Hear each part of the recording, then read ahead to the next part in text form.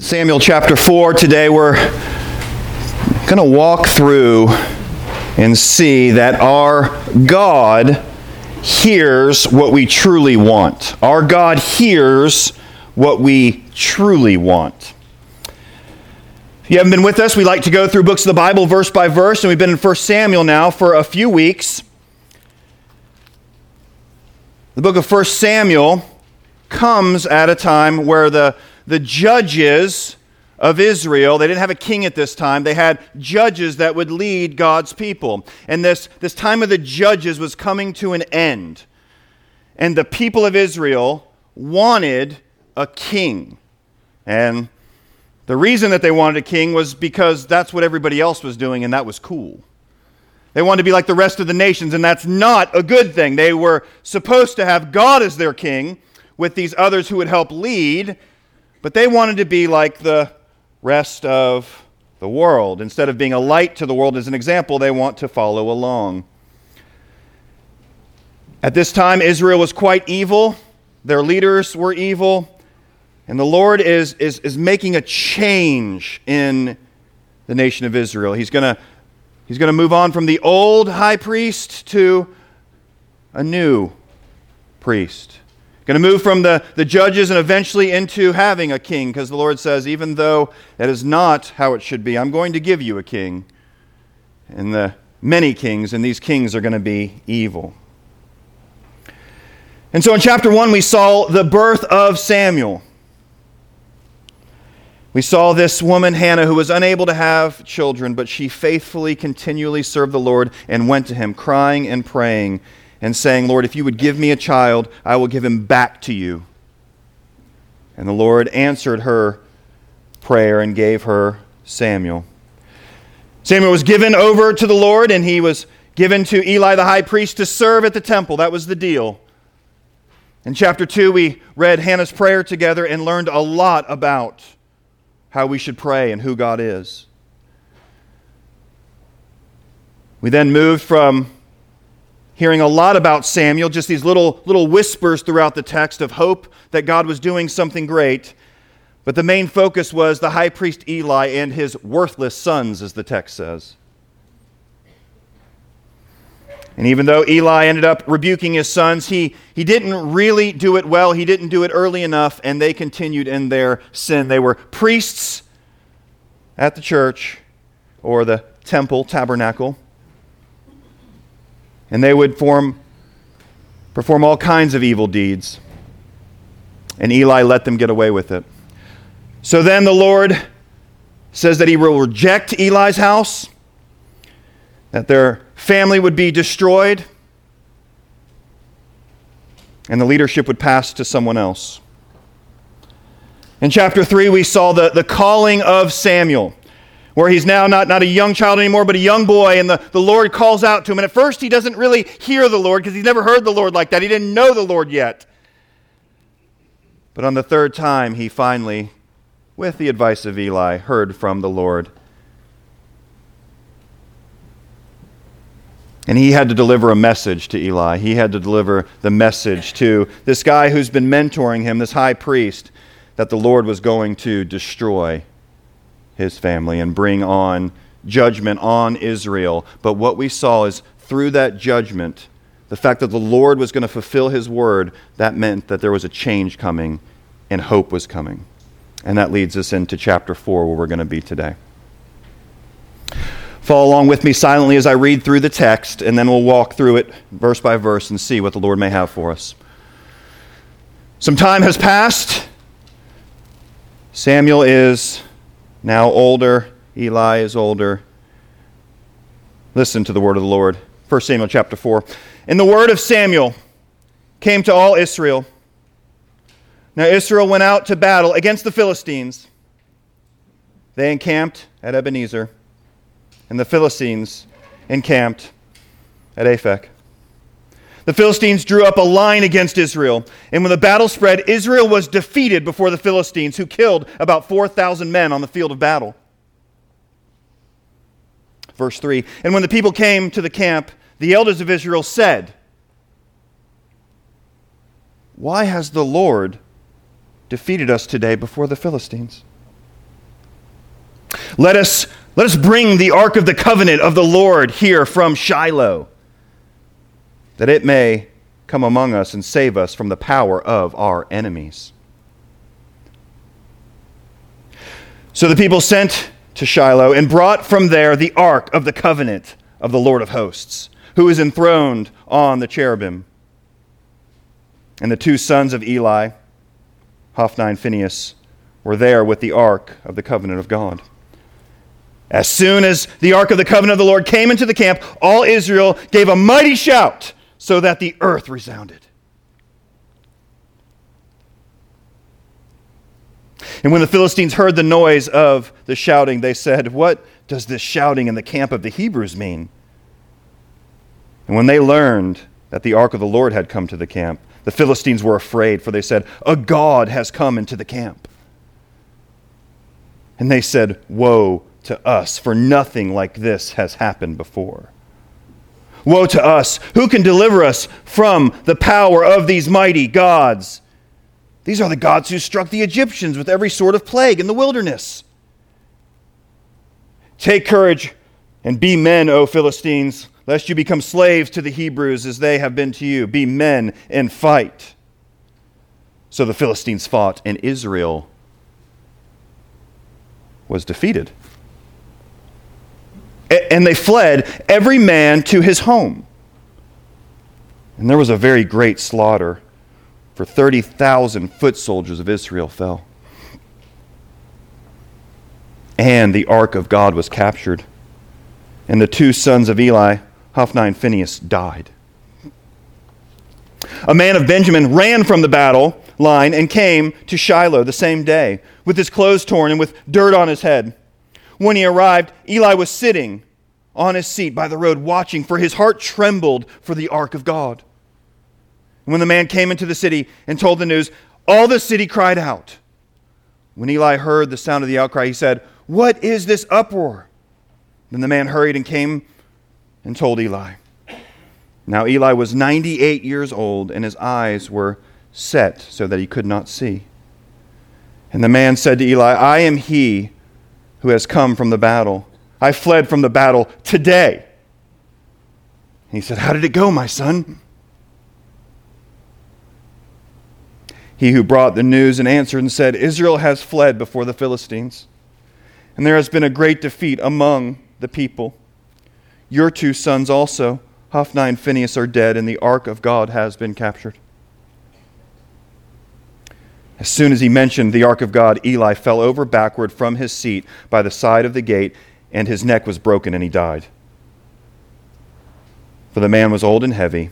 He had judged Israel 40 years. Now, his daughter-in-law, the wife of Phinehas, was pregnant, about to give birth. And when she heard the news that the ark of God was captured, and that her father-in-law and her husband were dead, she bowed and gave birth, and her pains came upon her. And about the time of her death, the women attending her said, "Do not be afraid, for you have borne a son." But she did not answer or pay attention. And she named the child Ichabod, saying, "The glory has departed from Israel, because the ark of God had been captured, and because of her father-in-law and her husband." And she said, "The glory has departed from Israel, for the ark of God has been captured." May God bless the reading of His word.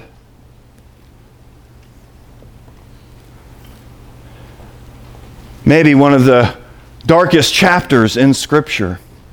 Very dark. Time has passed as Samuel's gotten older. Now Eli's gotten older, and we've had whispers of hope, and now it seems like there are dark days for God's people.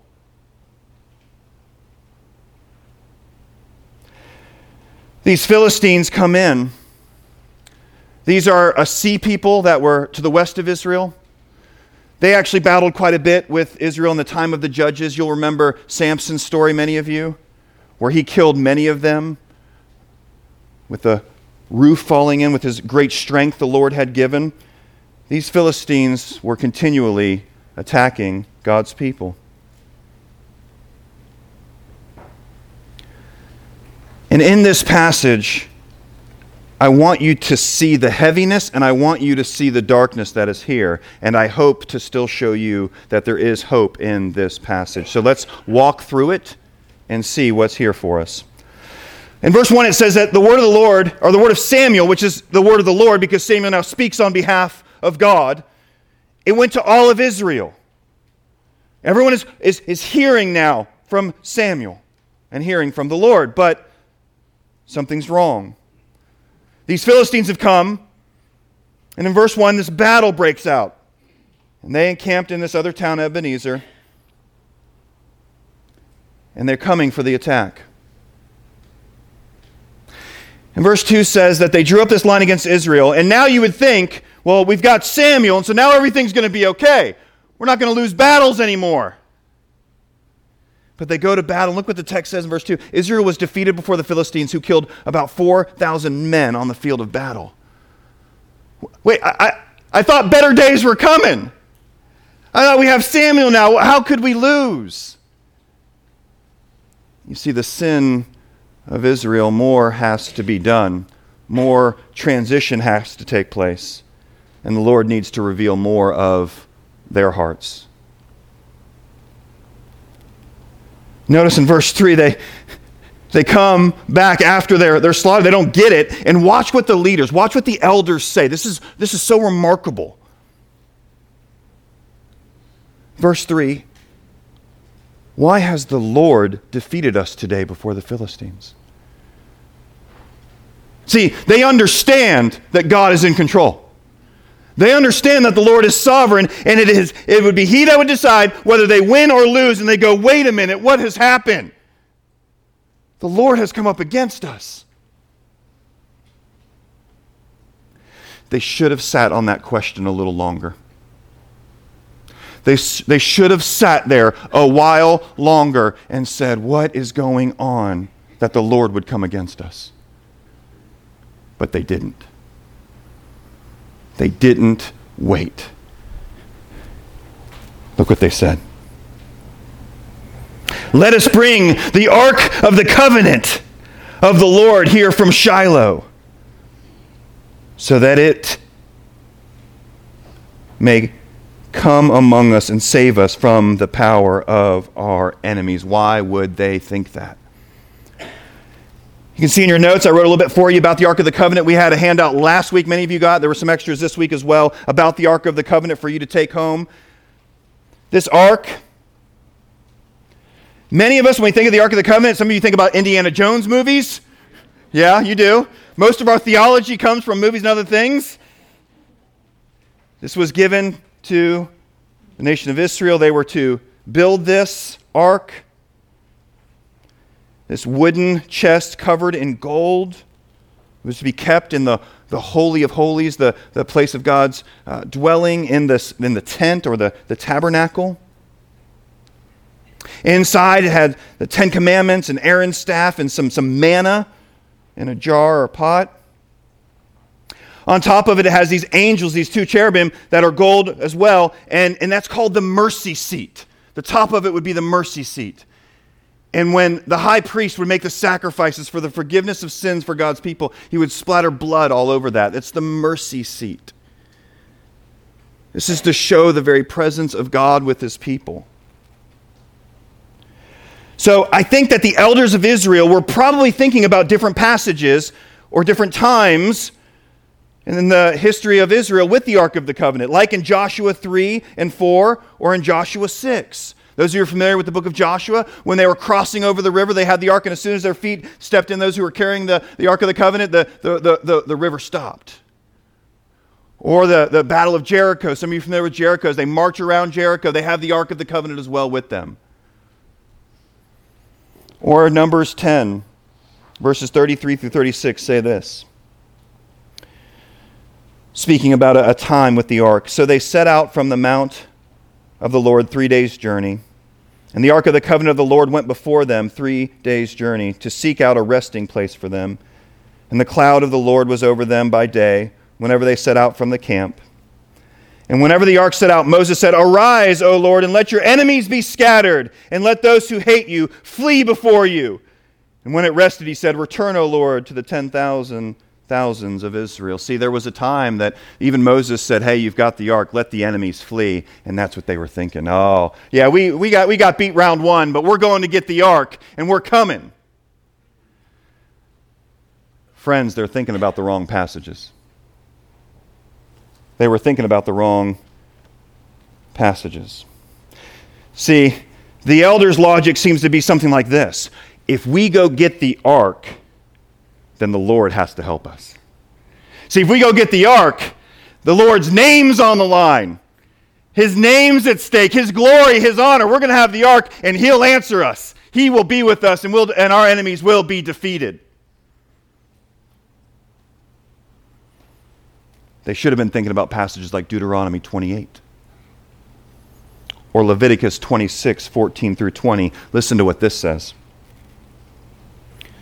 The Lord says, "But if you will not listen to me and will not do all these commandments, if you spurn my statutes, and if your soul abhors my rules, so that you will not do all my commandments but break my covenant, then I will do this to you. I will visit you with panic, with wasting disease and fever that consume the eyes and make the heart ache. And you shall sow your seed in vain, for your enemies shall eat it. I will set my face against you, and you shall be struck down before your enemies. Those who hate you shall rule over you, and you shall flee when none pursues you. And if in spite of this you will not listen to me, then I will discipline you again sevenfold for your sins. And I will break the pride of your power. And I will make your heavens like iron and your earth like bronze, and your strength shall be spent in vain, for your land shall not yield its increase, and the trees of the land shall not yield their fruit." They should have been thinking about how they did not truly follow the Lord, how they were disobeying God and not listening to His word when it came. Instead, they're wanting all the benefits of God. He's going to be with us. He's going to take care of everything, but they don't want to follow God Himself. They don't want God. They want the stuff God gives. And we do the same. There's many times that we just follow after God because we want something that He gives, and we don't want Him.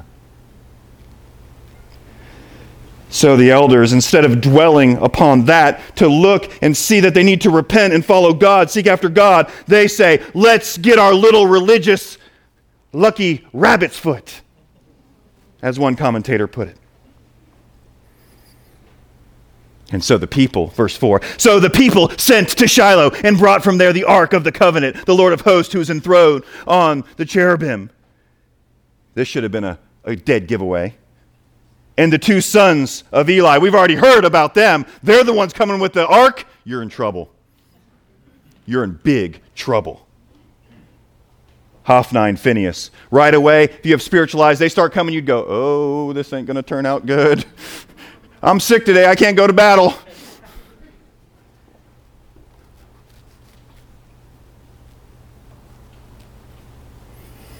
But watch how Israel responds.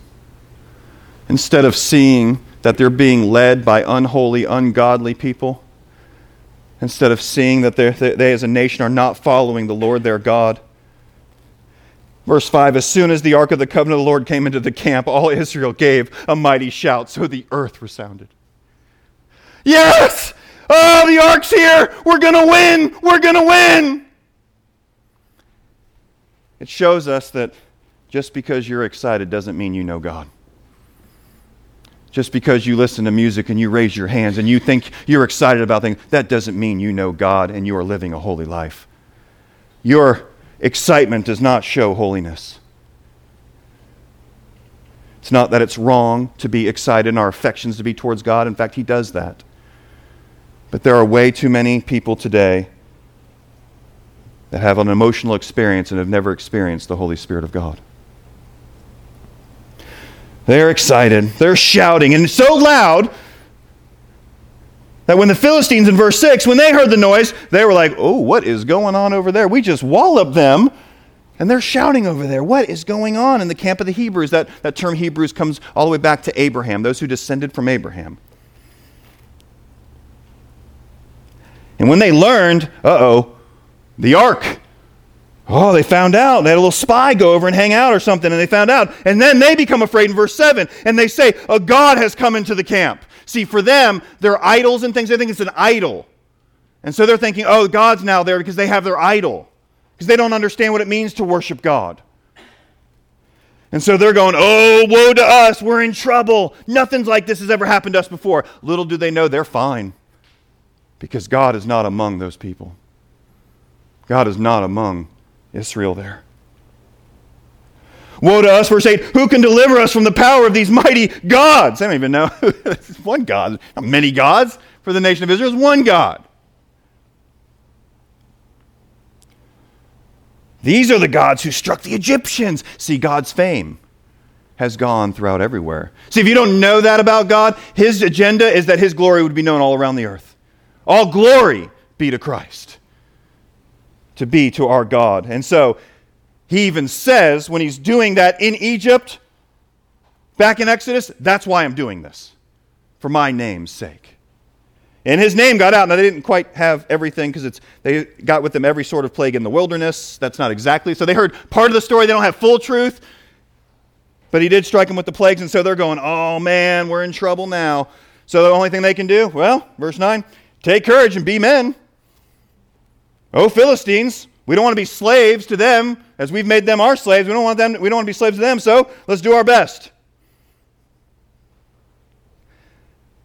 And so right here, when you're reading through the text the first time, you're going, oh yeah, they've got the ark. Now they're in trouble. Philistines are in trouble.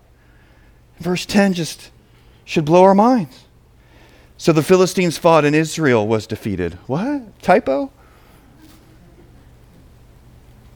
And they fled every man to his tent or his home. And there was a very great slaughter, for 30,000 foot soldiers of Israel fell. Now we have the Ark of the Covenant. We've got our lucky religious rabbit's foot, and we lost more. Over 4 times as many, I think. And then, to make it worse, the Ark of God was captured. And the 2 sons, what happened to them? They died. What did the Lord say was going to happen to them? The Lord's word always comes true.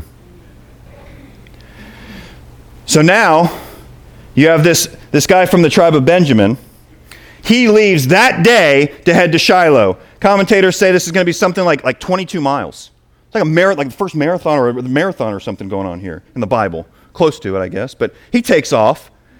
But when on the same day, with his clothes torn and dirt on his head, which are signs of just defeat and sorrow, usually, hopefully, repentance, but just sorrow, this has happened. And when he arrived, verse 13, Eli, the high priest, is sitting by his seat. He's on the road, and he's watching. What's it say? His heart trembled for the ark of God. He's like, oh, my evil sons came, or they went with them.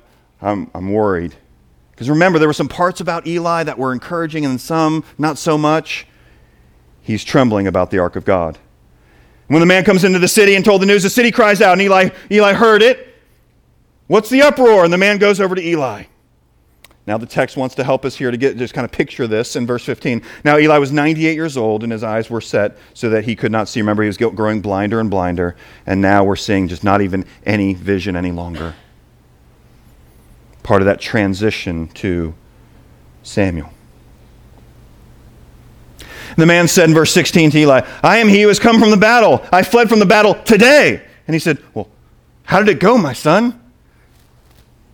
One of those I feel like he probably, how'd it go? He who brought the news answered and said, Israel has fled before the Philistines, and there has been a great defeat among the people. Your 2 sons, Hophni and Phinehas, are dead, and the ark has been captured. Could there be anything worse for Eli?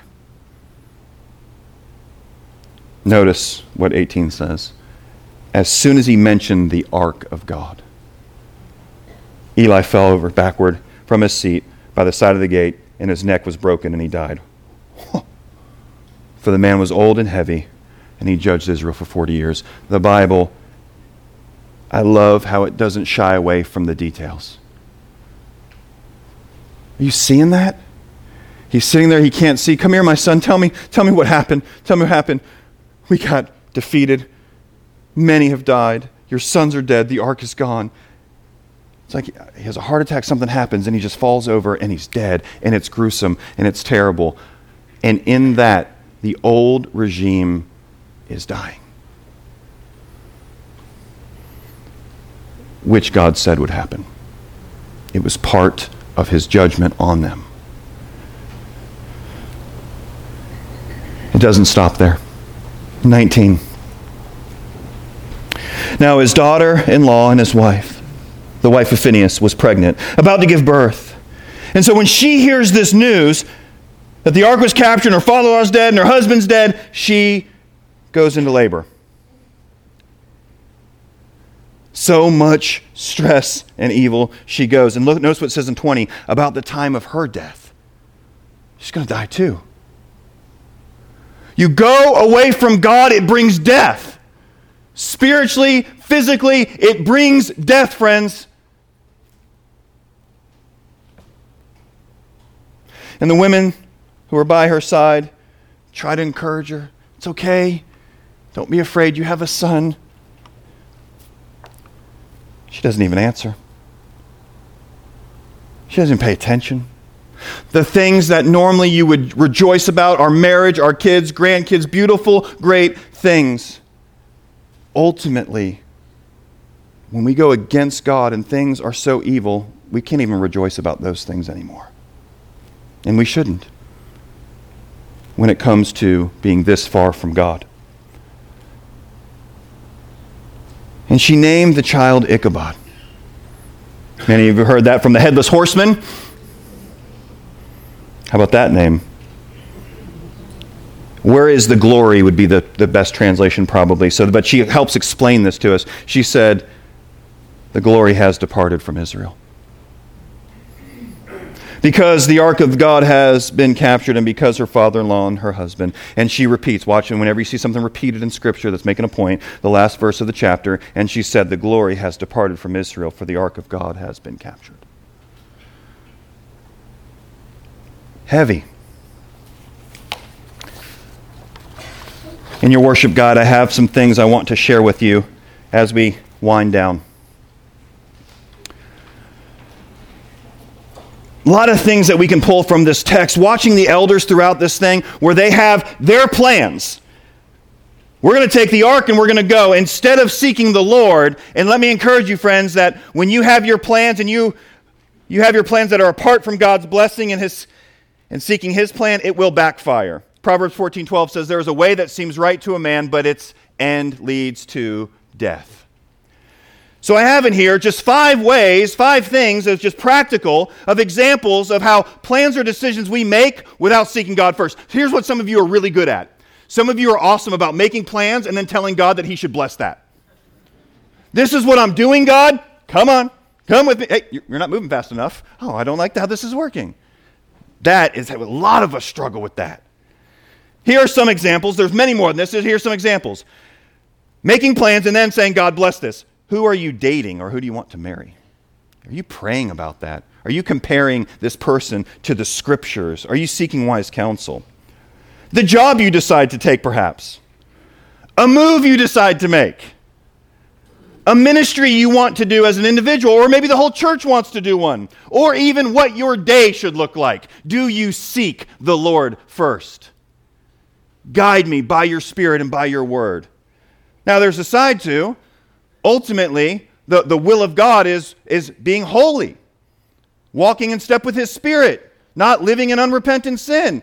And so there's one theologian, Augustine or Augustine, says something similar to, well, be holy, follow Christ, be holy, and as we say in our house, and do what you want. Well, do what you want as long as it lines up with God's word.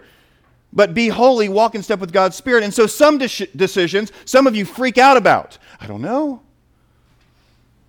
I want the coffee, and I think I want milk. But does God want me to have milk? We're looking at a vehicle. The red one's nice. But does God want me to drive the blue one? The VIN number has 7s in it, the other one has 6s. I'm not sure I should do that. That's not what we're talking about, y'all. An example would be,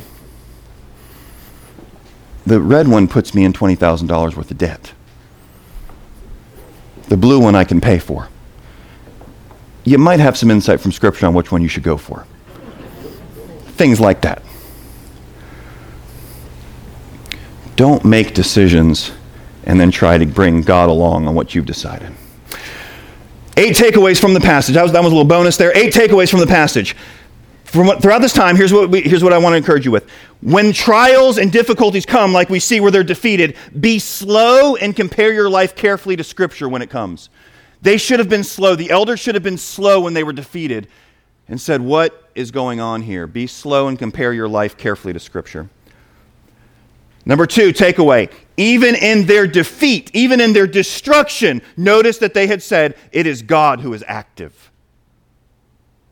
God is providentially working in everything, including the bad things that are going on. He is providentially working to make sure that if you're a follower of Jesus, those bad things are used for your good and His glory. Whatever comes from the hand of the Lord, we say, come what may, and He says, I will be with you and get you through this, whatever that is. Don't have the mentality of doing what you want first and then asking God to bless it. One commentator says this about the whole passage, and I really liked it. He says, the ark is captured because the glory of God had departed, not that the glory of God departed because the ark had been captured. God already left them, so the ark doesn't matter at that point. Be careful there. Has God left the church? Now, Jesus says, I will build my church universal. Gates of hell will not prevail. But how many churches should have Ichabod over the door? Because the glory of God has left. You see that in Revelation chapters 2 and 3, where Jesus goes and He says, if you do not repent, church, I will take the lampstand from you. That's what that is. No longer a church. You can call yourself whatever you want to call yourself. You're not church if you do not follow the Bible. Period. Another thing to consider, number 5, do you want God or the things that God can give you? Hey, you should become a Christian. It'll really help your life. Oh, you're having job problems? Oh, hey, come be a Christian. Then your job will get better. Oh, you're having marriage trouble? Become a Christian, then your marriage will get better. You know what? That's not guaranteed, by the way. You might become a Christian, and through persecution, you get fired from your job. You might become a Christian, and your spouse leave you because you became a Christian. It is not about what God can give you. It is about God giving you Himself. Be careful. Don't let that slip in, because even after we have become believers, we can still at times be more interested in what God's going to do. Does He do things and bless? Absolutely, but that's not the main point. He is the main point. Same thing with heaven. I want to go to heaven because I just don't want to go to hell. I want to go to heaven because I can't wait to be with my mom or my dad or my grandparents. I want to walk those streets of gold. If you don't want to walk those streets of gold with Jesus, you're not going to be there. You know why? Because that means you don't love Him above everything else. It's about God. We see that they don't get that here.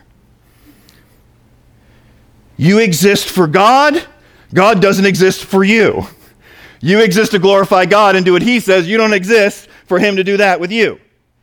Now, does He graciously do something? Yes, but that's not the point. In this passage, watch this. God's acts of judgment are actually acts of grace for His people. This act of judgment is fulfilling what He said would happen so that the evil regime would be wiped out and we can start a new chapter. That is His judgment coming on them so that Samuel can come and we can begin a new chapter. And last one, which we said earlier, enthusiasm does not replace truth or holiness. Those are some things for you to meditate on, but let me end with one great hope in this passage, or that we can get from this passage. One commentator says this: what we see throughout the rest of Scripture, this is one chapter, we can't just stay there, got to go big, right? All of chapter, biblical theology. God fixes the Ichabod situation with Emmanuel, God with us. The glory of the Lord has departed. Guess what? The glory of the Lord comes back with Jesus. the great Emmanuel, God with us. And God is working in ways that look like defeat, but they're actually victories. And you want to know the greatest one of those of all? The cross. Looked like a defeat. The Son of God is dead. God loses. No, he doesn't. That was the plan before the foundations of the world. And it's the only way for us to be reconciled to God and have victory in Christ, not because we're great, but because he's great. Not because we're righteous, but because he's righteous and he gives it to us as a gift. And so, friends, if you're here, we have some guests today, and you're like, I don't know what you're talking about. I don't know about the righteousness of Jesus. Talk with us today about trusting in Jesus' death and resurrection, trusting in him, his work on your behalf, so that you would have the righteousness of Jesus. And Christians who are already followers, don't forget the gospel, and don't get too discouraged by such a dark chapter, because it's only in the darkness that the light shines so bright. Amen? Let's pray together. Father, thank you for this time. Thank you for your word. We're thankful for this chapter of 1 Samuel. Lord, we're thankful that your presence now, as those who are believers, who have received the Spirit of God, your presence is within us. And that never leaves because of your grace. God, we thank you for the cross. We thank you for the empty tomb. We thank you for the new life. Help us to learn from these things today. In Jesus' name, amen.